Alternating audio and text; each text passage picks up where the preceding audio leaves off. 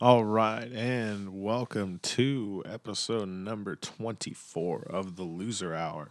And this week I am going to talk about some just random things that are on my mind, I guess, this week. Just some stuff that I saw just throughout the last couple days, either scrolling through Twitter or just watching different YouTube videos, stuff like that. And then I also am going to just talk about Martin Scorsese and his different films that he's made throughout the years, getting in preparation for his new one that's coming out, The Irishman. And I'll just maybe briefly talk about the Nationals winning the World Series. The highlight of them winning the World Series to me is them going to the fucking White House and God fucking that if you have 25 minutes to spare, I will play a clip later because it is just fucking hilarious of just the way fucking just oh my God, Trump is just he every single fucking player that he mentioned in his speech, he had to call them up in the middle of the speech. Hey, come up here. So I'll get into that because that shit was just so funny. But just jumping right into it. So I saw this just recently today while I was just scrolling through Twitter. And I saw Bill Gates' name pop up, and he had done an interview with someone where people are just losing their shit over it. So just some quotes from the interview. This is from fuck Teddy Schleifer or whatever. I don't know how the fuck you say his name on Twitter. He posts all this, and they're all quotes from his interview with Bill Gates, and this is what he had to say about this whole wealth tax. So, just a little heads up. This maybe the whole beginning 15-20 minutes of this show is going to be kind of a little political. So if you don't want to listen to any political stuff, just skip ahead to like the 20-minute mark because I was just gonna get into some different political stuff. So Bill Gates on the wealth tax. He said, I've paid over 10 billion in taxes. I've paid more than anyone in taxes. If I had to pay 20 billion, it's fine. But when you say I should pay 100 billion, then I'm starting to do a little math of what I have left over. So, he's worth 106 billion. So, this is all he's saying this because of this Elizabeth Warren, and Bernie Sanders type of, we're going to tax these billionaires and we're going to take the money from them and, all this kind of stuff. So he's saying, this is another really rich person who, most of their life they've leaned liberal when it comes to political leanings. And they're like, they don't even fucking support the people running for the fucking Democratic Party, pretty much. So he went on to this Schleifer went on to ask if Gates would be willing to meet with Elizabeth Warren, and he said, "I quote: I'm not sure how open-minded she is, or if she'd even be willing to sit down with somebody that has that large amounts of money." So that just comes from this is somebody who he has no idea who she is. He just from what he's seen on TV and from what he's read, and this is a guy that donates a lot of money to charity, and he pays a lot of money in taxes. And that's the thing I don't think a lot of people understand. The more money you make, the more they tax you. And if you make a lot of money like Bill Gates, you get a fuck ton of money taken away from you in taxes. And, it's like the argument from people is always, oh, well, they have more money than anybody could ever imagine having. So why not? Like, that's a mute point to me because, someone like Bill Gates, he built an empire. He built something from nothing. He employs fucking so many goddamn fucking people. It's not even an argument. It's like the guy made a ton of money, yes. He has a ridiculous amount of money, yes. He's a philanthropist with his money. He spends his money on charity. He donates a lot of fucking money to charity. More money than most fucking millionaires would. More money than most politicians would. If you look at how politicians donate to charity, yeah, they donate to charity, but they don't donate nowhere near as much as someone like Bill Gates does, a billionaire like that. Most of these billionaires, they have fucking too much money that they know what to do with. And taxing them fucking a ridiculous amount is not the answer. And it doesn't make any sense. It just it pisses these types of people off, and it makes them want to leave. Do you want big industries like this to leave this country? It's like he was able to come here, like, and just build this, this empire. People are all fucking. They do this type of shit. They think this type of way. If you have a lot of money, and I don't understand it, but he doesn't agree with this wealth tax, and people don't understand why, and I just find that kind of entertaining. That it's like, well, he earned it, and I don't think anybody would be feeling. I don't think any of these people that criticize him would feel the same way if they had that type of money and somebody was threatening to take that amount of money away from you. Like he said, he has no problem paying 20 million in taxes, even 30. He probably wouldn't even care if he was paying 50 billion in taxes. But when you get up to a fucking ridiculous amount like 100, and then he's left with 6 and he donates 4.5 or 5 to charity, he's left with a 1 billion, and it's like plus all his revenues capped at this point. And it's like, it's a ridiculous amount of money that then the argument's like, oh, if you can't live comfortably off $1 billion, then, fuck you. That doesn't mean anything. That's like, dude, he this is how much money you can, at what point do you say fucking enough is enough? Like, do you trust the government enough to take that money and do something with it? I fucking sure as hell don't. So, I mean, that's to me where it's, but so he goes on and asks if he would vote for Trump or Warren in the election. And he doesn't directly say. He says he'd vote for whoever has the more professional approach to the presidency, even if he disagrees with them. I hope the more professional candidate is elected. Is the most. His quote was, "I hope the more professional candidate is the electable candidate." So, he's just, there's a whole bunch of stuff. He's open to taxing these philanthropic gifts to private foundations. And then he asked them if they should abolish billionaires. And he said, maybe I'm just too biased to think that if you create a company that's super valuable, that at least some part of that you should be able to have a little bit of consumption and the balance to do philanthropic things, which is 100% correct. And it's like, people will still say, it's oh, it's still too much money, all that kind of shit. And it's like, to me, it just doesn't make sense. So he was asked, why doesn't he spend billions on U.S. elections? And he says he chooses not to participate in large political donations. He says there are times it might feel tempting to do so, and there are other people who choose to do so, but I just don't want to grab that gigantic megaphone. So he's not into that type of, so they wouldn't have any problem. Elizabeth Warren probably wouldn't have no problem at all if he donated $1 billion to her, but he doesn't dip his toe in that type of stuff, and he's a billionaire. So boom, he's automatically just attacked. But yeah, it's a really good article. There's a lot of really good stuff in there. So yeah, if you want to check that one out, it's trending on Twitter right now. So, and you can see this whole thread at this Teddy Schleifer guy's Twitter. He's got the whole thread up. So there's that, and then this whole, so where obviously it's all impeachment type of thing. Impeachment gate, is what we're dealing with. And today, I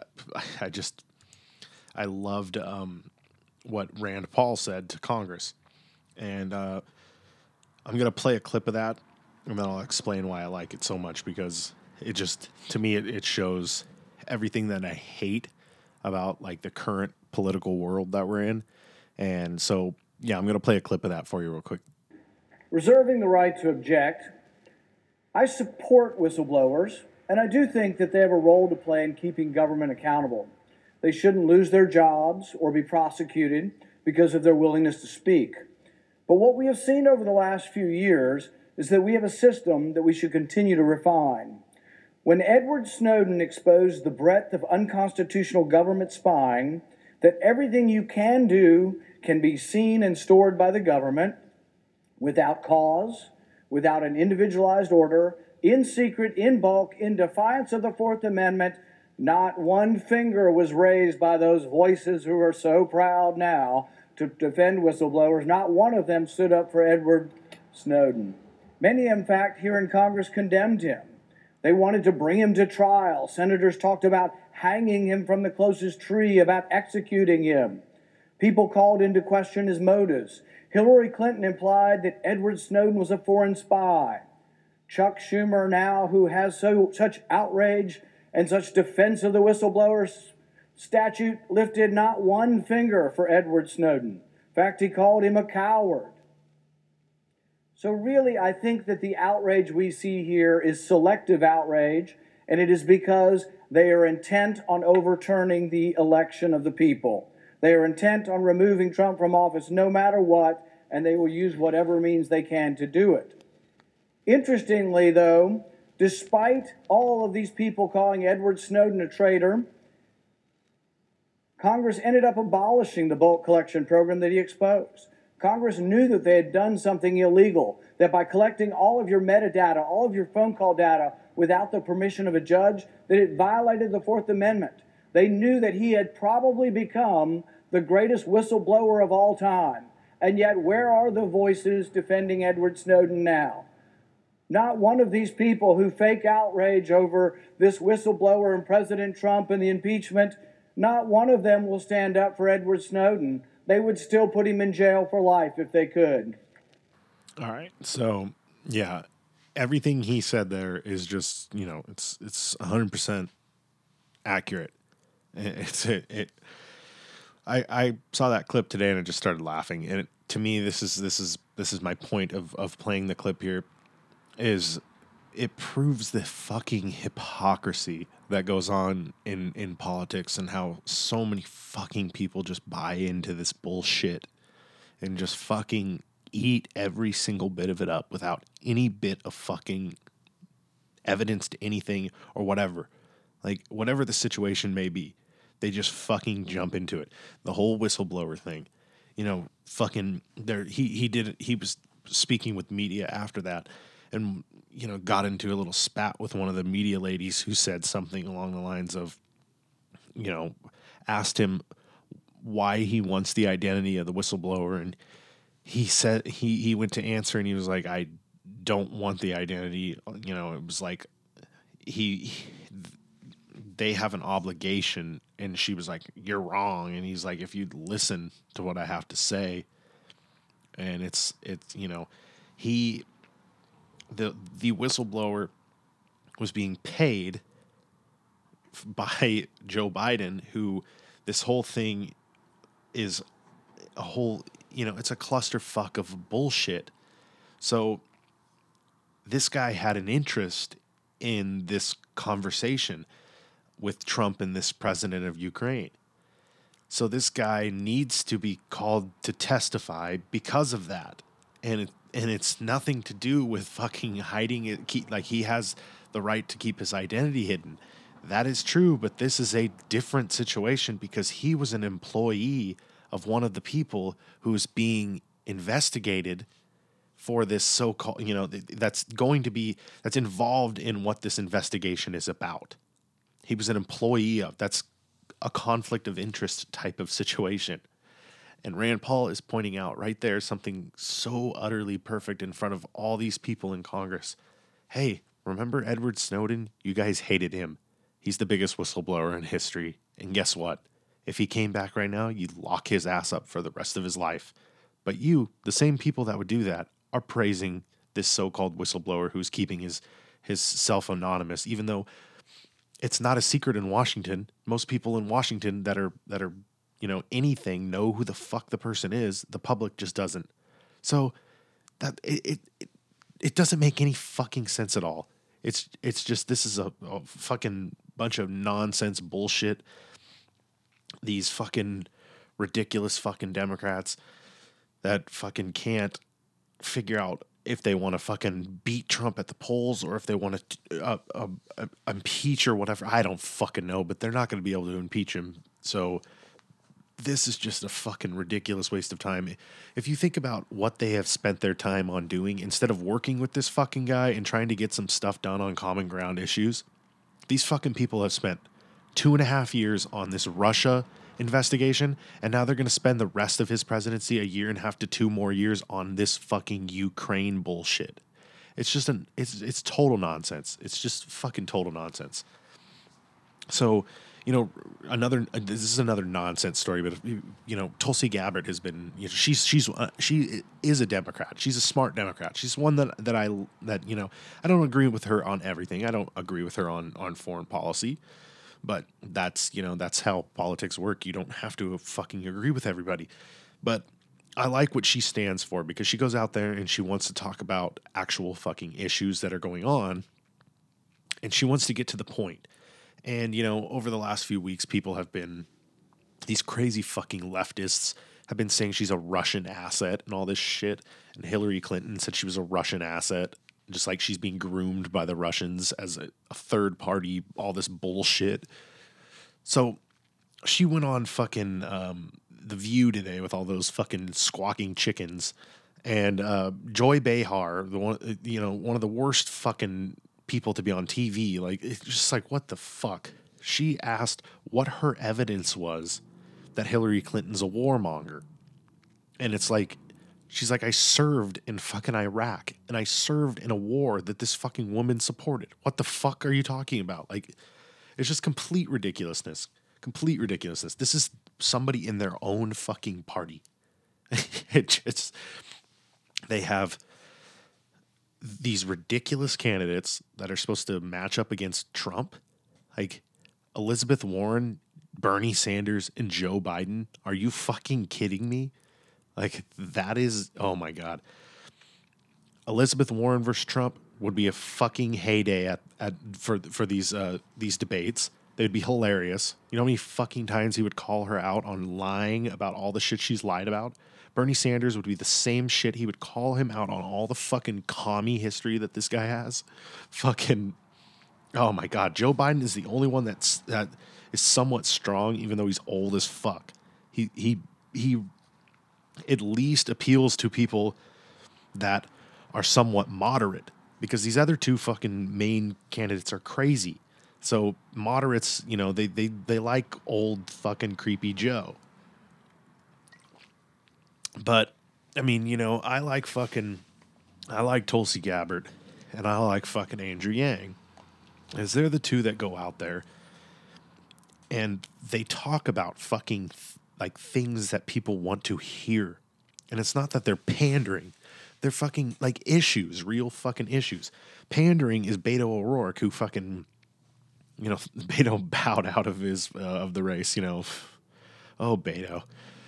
That fucking guy is like the most irritating fucking person. He just panders to every fucking group that he can possibly pander to.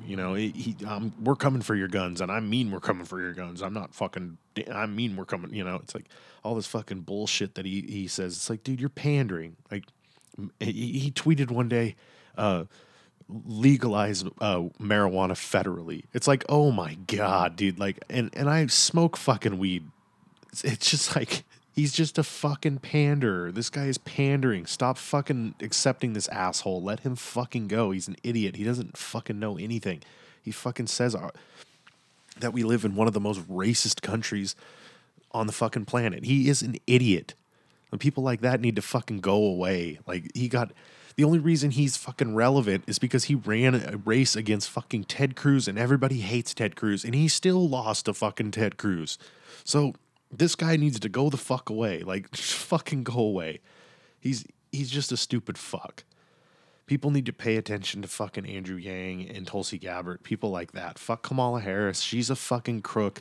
Fuck Cory Booker. All those fucking people are dumb. They're just dumb. They don't fucking stand a chance.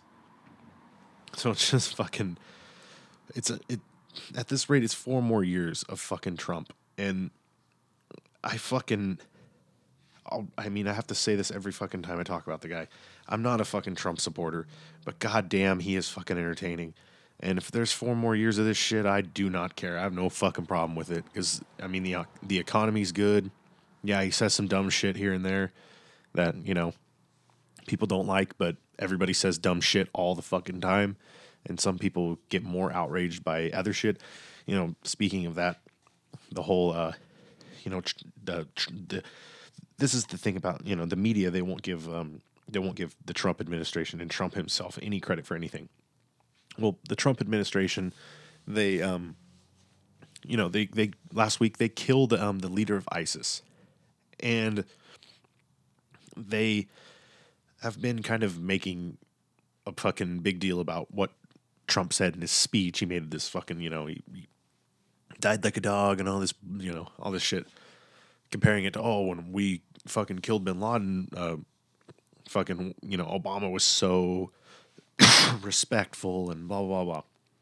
So I just thought that was really funny too, because it's like, dude, he killed the fucking leader of ISIS. Like, you guys hate this guy so much, you're finding a fucking reason to like not give him credit, like where credit's fucking deserved. Like he's already fucking been the first president to ever meet with fucking North Korea's fucking leader, like, and now he's killed the leader of ISIS. So he's done some fucking positive things. So I'm sitting here from like before he was elected, I fucking hated the guy. I was like, fuck this guy. This is a joke. Like everybody else.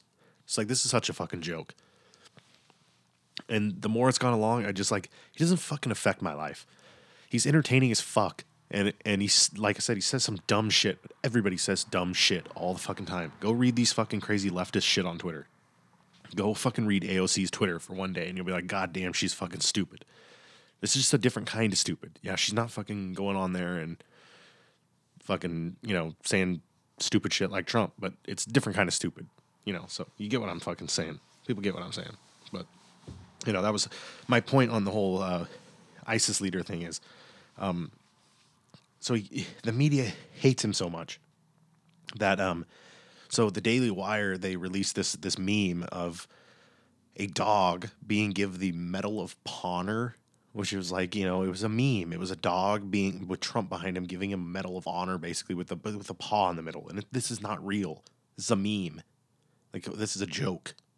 And the Washington Post and the New York Times, they must not know what memes are, or they just don't know what jokes are, or they're just fucking stupid, because they ran with this as a national fucking story that Trump was spreading fake news because he retweeted it.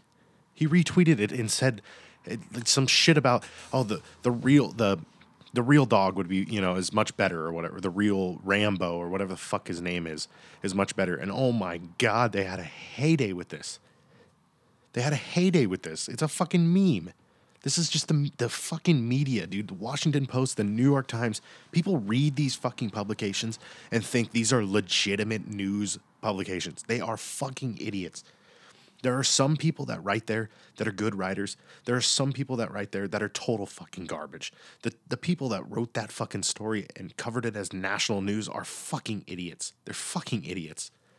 If you covered a fucking meme that literally had a watermark in it for the fucking publication that made it, are you fucking kidding me? Like, this is the kind of shit that it's just 4 more years, please God, because I love it. It's so fucking funny, dude. Like, people get infuriated by it. I laugh my ass off. This is so stupid. It's so fucking stupid. People are so goddamn dumb. I love it. I love how fucking dumb everybody is.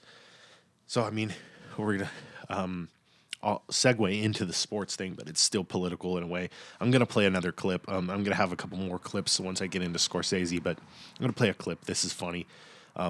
Trump introing the Nationals. Like I said, this was the fucking funniest video. There's another just like example of him being hilarious to me. 27-minute long video of his, them introducing him at the White House, but I'm going to play the opening clip of it. I'm going to play that for you right now. Well, thank you very much, everyone. I have to say, this is a record. We've never had this many people on the front lawn of the White House, so congratulations. Just another record for the Nats. But today, the First Lady and I are thrilled to welcome to the White House the 2019 World Series champions, the Washington Nationals.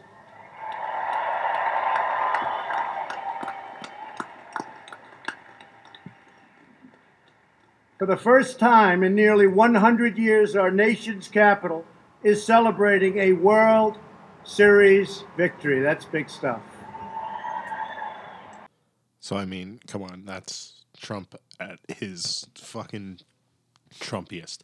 That is just like the beginning, and it's like he has like a speech that should take 10 minutes, and it continues on and on and on and on because he just fucking he has to fucking do his thing.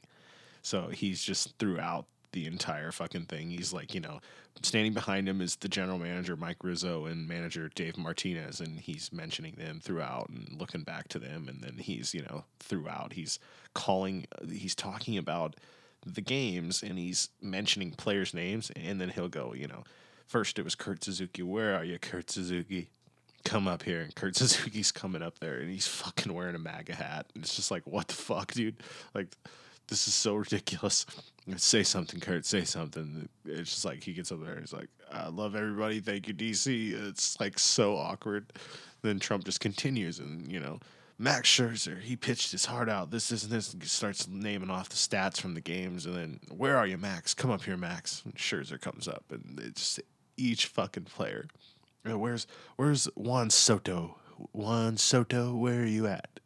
And Juan Soto comes up there. He just turned 21. He's just like barely speaks any English. He goes up there. He's just like, I love DC. Thank you very much. Thank you. Love you guys. Like, what the fuck? Like, it's so fucking funny. He did that with Anibal Sanchez. Anibal Sanchez barely speaks any English. He's just like, you don't know how much this means to my family, and thank you, DC. And it's just like Trump has no fucking clue, and he's just like clapping behind him, and he's just like, each person walks away. Great job. That was great job, Steven. Great job. Like after Strasburg, great job, Ryan. The only player to say anything to Trump was Ryan Zimmerman, and the crowd did not give a fuck because this was I was explaining this to some people that this was weird. This was like not a pro-Trump crowd. This was a fucking Nationals crowd. This was we just won the fucking World Series crowd. And the World Series is in our fucking hometown now. They're at the White House. Like, we're showing up. Like, they're fucking showing up like it's the fucking parade. They're showing up. So that was DC out there. And like Trump said, it was a record crowd. It was a record crowd on the White House lawn because they were there to see the fucking Nationals. And of course, Trump has to make it about himself, but it wasn't about him. But when Ryan Zimmerman said the shit to Trump, he said, he did his whole thing about, because he was the first draft pick. He did his whole thing though about, that, being in Washington and the fans and this, and this, and then and thank you for all your support and this kind of the spiel that everybody was going with. And then before he finished up and then he looked over to Trump and he said, and to you, Mr. President, thank you for having me and having us here. And thank you for keeping our country safe and continuing to make America great or whatever it was, and he's an obvious Trump supporter. And that got, not that big of a reaction, but people didn't give a fuck because they were there to see the fucking Nationals at the White House. They're World Series champions. So it was a weird, it was a different type of Trump crowd. But God, that shit was fucking entertaining. If you have 27 minutes to spare and Trump doesn't make you want to kill yourself, which seems to be a very minimal amount of people, but if you're one of those people that listens that doesn't give a fuck, listen, just go watch this shit. It's so fucking funny. It's so entertaining. Some of the guys have no idea. And they're just like, they know, like, after he did it to like 5 guys, some guys knew it was coming. So it was like, oh, fuck. And they took how long to get up there. And he was not letting, like, Asdrubal Cabrera took forever to get up there. And then he got up there. And he was kind of like, oh, fuck. And Trump kept talking. So he was like, cool, I'm done. Like, I'm out of it. So then he kind of tried to sneak off and tuck himself away. And he goes, "Where's Asdrubal?" And then he saw him and he goes, "Look at that head of hair on you," because he's got bleach blonde hair, all curly. I was like, "Oh my fucking god!" It's just it's so fucking funny. It's like this guy he's a stand up comedian. He's just this fucking stand up comedian. He's fucking hilarious. But that's enough about all this political bullshit. Martin Scorsese. So Martin Scorsese is someone to me. All of his films are just like they're just fucking. They're something else. I grew up on his movies. I watched Goodfellas and Casino when I was a really young kid.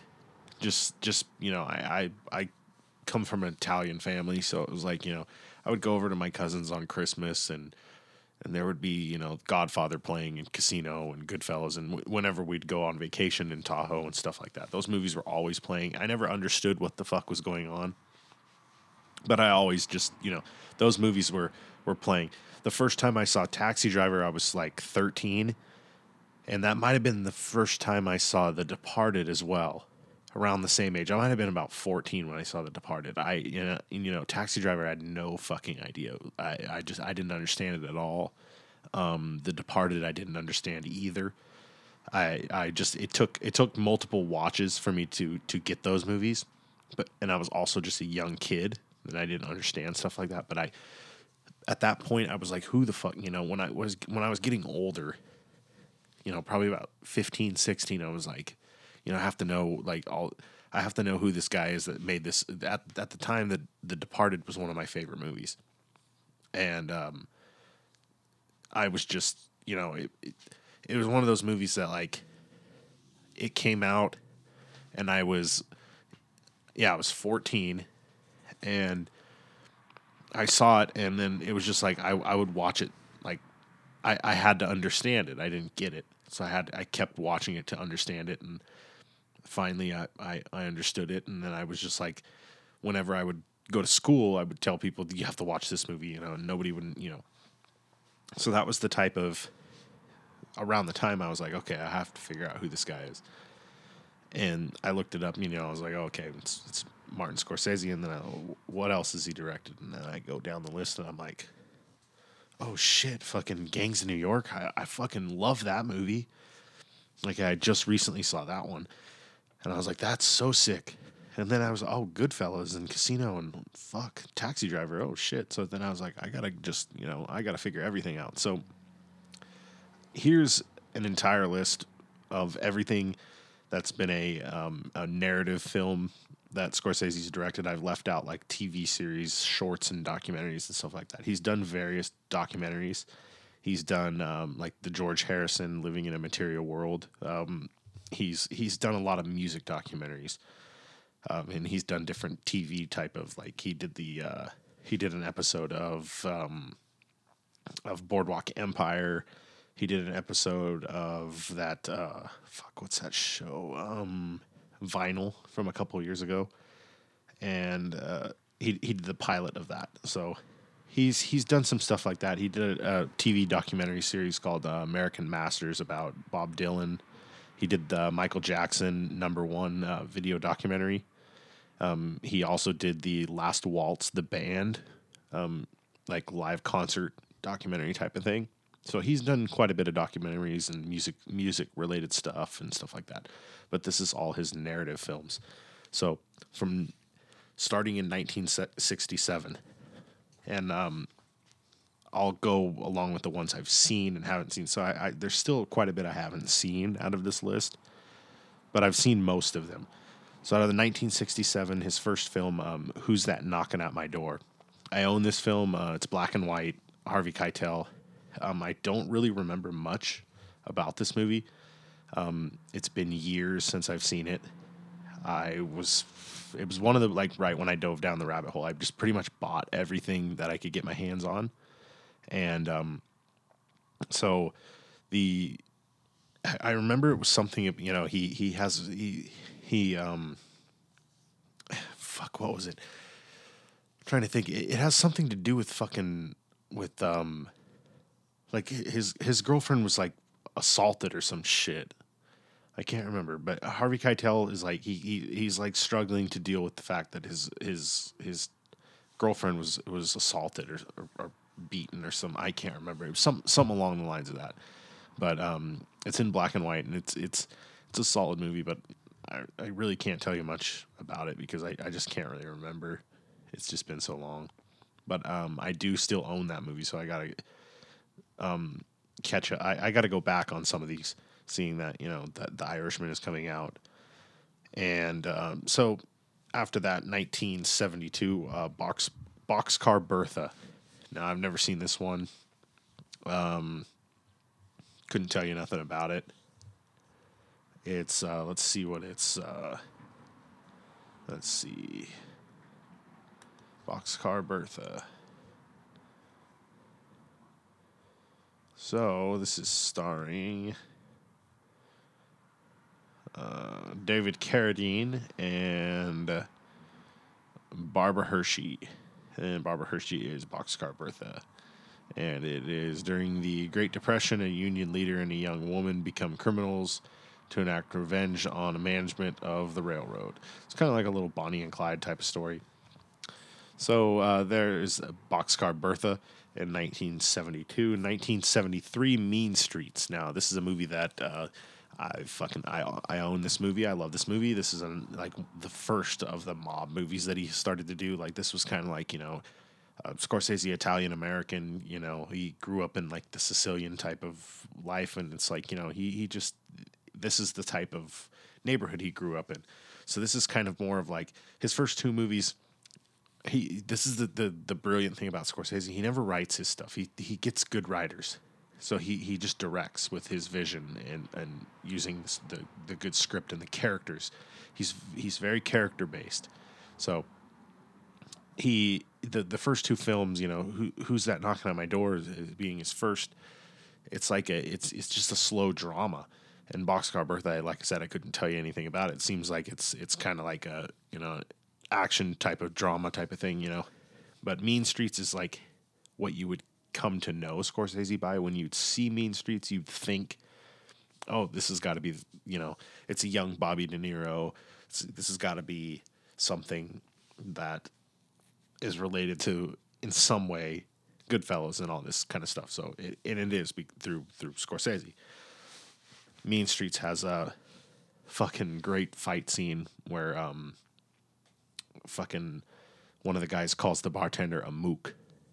He's like, "What'd you call me?" And he's like, "I called you a mook." And it's just like fucking funniest thing ever. So that was 1973. 1974, Alice Doesn't Live Here Anymore. I never heard of this one. 1976, Taxi Driver. Fucking Taxi Driver, man. I fucking love Taxi Driver. This movie is fucking awesome. It's Scorsese does best is, he dives into characters in such an authentic way that it's you kind of, you're there with them type of deal. And this is in most of his films. He's a character driven director, and this is a character study fully on someone that is just not well, and how they progress further and further and further. This movie has just some fantastic fucking dialogue in it, and it's just throughout. I love Bobby De Niro in this movie. He's just fucking weird. In the beginning, you feel so bad for him. You're just like, oh God, I hope this guy can succeed in some way. And you know what happens, and just every time you just feel so bad for him, that Travis Bickle character. But I have a clip from this one that I'm gonna play, and this is the type of the performance, and then the substance of what this, starting from a character, he's just a taxi driver, and he's awkward and he's weird, and you can kind of tell he's got something wrong, but he's a veteran, and slowly he's seeing the city deteriorate, and he sees that he meets this woman, and he there's this fucking scene where he takes her he takes her out, and it was I believe it's Sybil Shepherd. He takes her out, takes her to a fucking porno like movie theater, and she's just like, what the fuck? And he doesn't know because he thinks that's what you're supposed to do. So I was like, what the fuck, dude? Like, it's so awkward and weird and like uncomfortable. And that's like where the spiral just happens, She doesn't want to see him anymore. She thinks he's fucking weird. And he just is like, why? Explain to me why. And she doesn't want to, it's just, it's sad. It's pitiful. And then, you're like, what the fuck? You feel bad for him. But then he just escalates and, he starts buying, he buys guns. There's a great scene where he buys guns. But the clip I'm going to play is just some dialogue of this is where Travis's mind is at. And this is right after the whole, you talking to me? You talking to me? Like he's figured out how he's going to carry his guns with him in his jacket and nobody's going to see, and how he can quick draw everything out. And this is just where Travis, the character, is at as a person. So I'll play that for you. Listen, you fuckers, you screwheads. Here is a man who would not take it anymore. Who would not let... Listen, you fuckers, you screwheads. Here is a man who would not take it anymore. A man who stood up against the scum, the cunts, the dogs, the filth, the shit. Here is someone who stood up. Here is...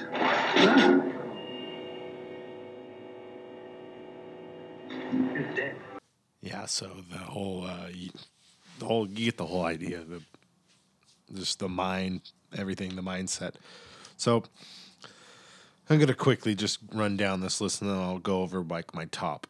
So 1977, New York, New York. 1980, Raging Bull. 1982, The King of Comedy. 1985, After Hours.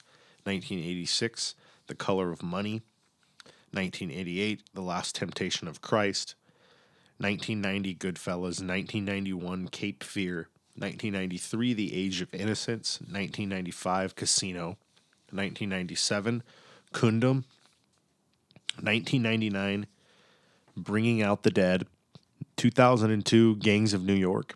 2004, The Aviator. 2006, The Departed. 2010, Shutter Island. 2011, Hugo. 2013, The Wolf of Wall Street. 2016, Silence. And 2019, The Irishman. So that is quite a list. And, he's just, to me, I think, when I think Scorsese, I think of characters, like authenticity in characters, every bit. Like when you're watching Goodfellas, you feel like, those are real type of characters, real mobsters, and some of them you feel bad for. And that's, his whole point. He's trying to show you the good and the evil of people. And, at the end of the day, they're still human beings. And that's why I've always just loved the way he goes about things in the direction of his films. It's just there's authenticity in everything, in the characters, in the detail around the world that you're in the camera shots, and all the different angles that he uses, the music, his choice of music in every single movie. And it just, the music is tied in with camera angles and different shots, and it's just the lighting he uses, everything, his ability at creating tension out of nothing. In Goodfellas, the whole you think I'm funny thing, I amuse you. What am I, some sort of clown?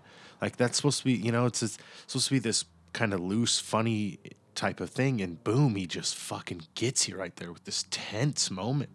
It's just stuff like that, man. He's great at it.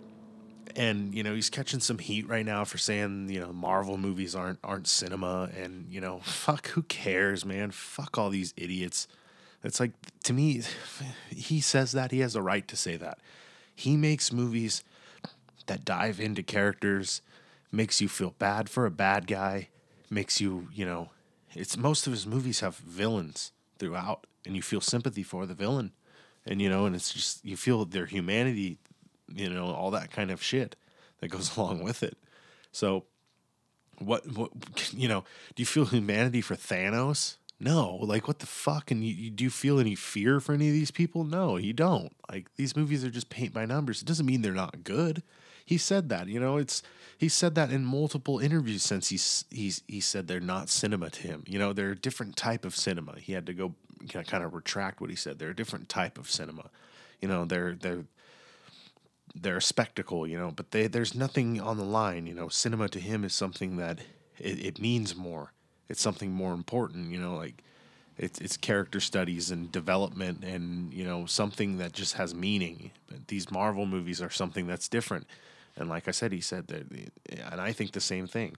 He said that, it doesn't mean that they aren't hard to make. They are incredibly hard to make, and the people that make them are really skilled at what they do, and they're fucking just, they're not his thing. And they're to be frank, most of the comic book movies aren't really my thing. I'll watch some of them. I like the Spider-Man movies and I like the Avengers movies. That's pretty much it. That's just not my thing. Like, I like it's apparent. I did an episode with Nick along one of the first episodes I did, where we talked about our Marvel movies, and most of them I hadn't fucking seen, and if I seen them I didn't really pay attention much because I just don't fucking care.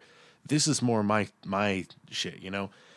The two directors that came out and said that they're not cinema, Martin Scorsese and Francis Ford Coppola. Two of the movies I grew up watching as a kid, like multiple fucking times, are Goodfellas and The Godfather. It's like these two fucking guys are just, to me, they can do no wrong. So, so I would have to say, like, if I'm gonna rank my top 10 Scorsese movies, starting at the bottom, number 10 would be Shutter Island. Number 9 would be The Wolf of Wall Street. Number 8 would be The King of Comedy. Number 7, Gangs of New York. Number 6, Raging Bull. Number 5 would be Cape Fear. Number 4 would be Casino. Number 3 would be Goodfellas. Number 2 would be The Departed. And number 1 would be Taxi Driver. Just Taxi Driver, Departed, Goodfellas, that's just those three. They kind of could be interchangeable, but Taxi Driver is at the top for me. Just the performance, everything, the dirty New York, nasty New York that doesn't exist anymore. Love it. It's so dark and nasty and dirty, and it's just fucking great. Then this new, hopefully, because everybody's comparing the new Joker to, the new Joker has a lot of Taxi Driver and The King of Comedy elements to it, and hopefully, because of those comparisons, people will go check out Taxi Driver. The younger crowd will go check this movie out and understand it and appreciate it, instead of just being, into the comic book area of it. But, there's just tons of Scorsese moments in lines of dialogue that are just fucking fantastic. There is, from Gangs of New York, just Bill the Butcher, the characters. Fucking, there's Cape Fear has the fucking great Max Cady character that De Niro plays, just a fucking creepy ass motherfucker. The Wolf of Wall Street is like an epic 3-hour another character study on, but it's just a totally different element. Like, it's not the mob or anything like that. It's a corrupt real estate or corrupt Wall Street guy, and based on a true story type of thing. So, it's just, he has range. Raging Bull is another fantastic, like, character study of based on a true story about a boxer. And it's just, it's black and white, and that's an amazing movie. That one won De Niro the Academy Award.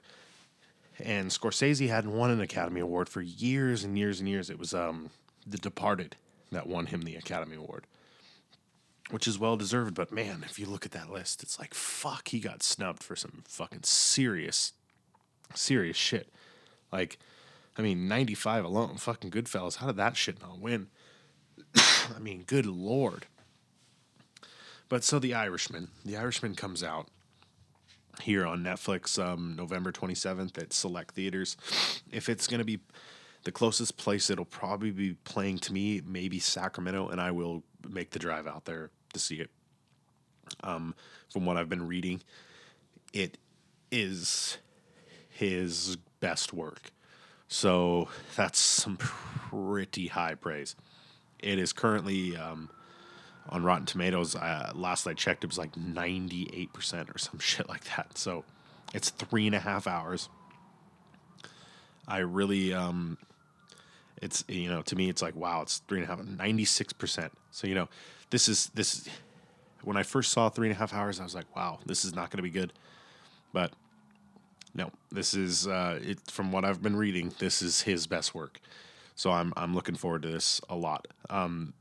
It's all, it's a good year when you get a Tarantino movie and a Scorsese movie in the same year.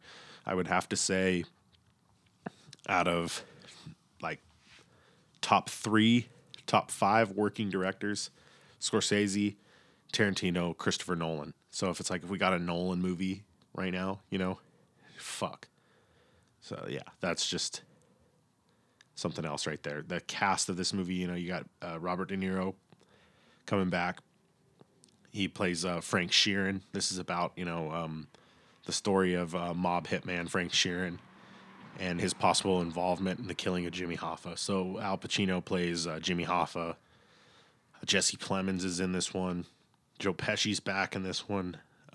Ray Romano's in this. Harvey Keitel. There's quite a bit of people in this. So yeah, I'm looking forward to The Irishman a lot. It's going to be great. But, what can I say? I'm biased towards Scorsese. I'm going to love this movie regardless.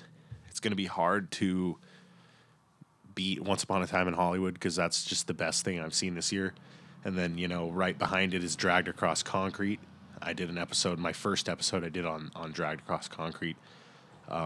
Fucking amazing movie. Everybody should see that one from S. Craig Zoller, the white supremacist director, S. Craig Zoller.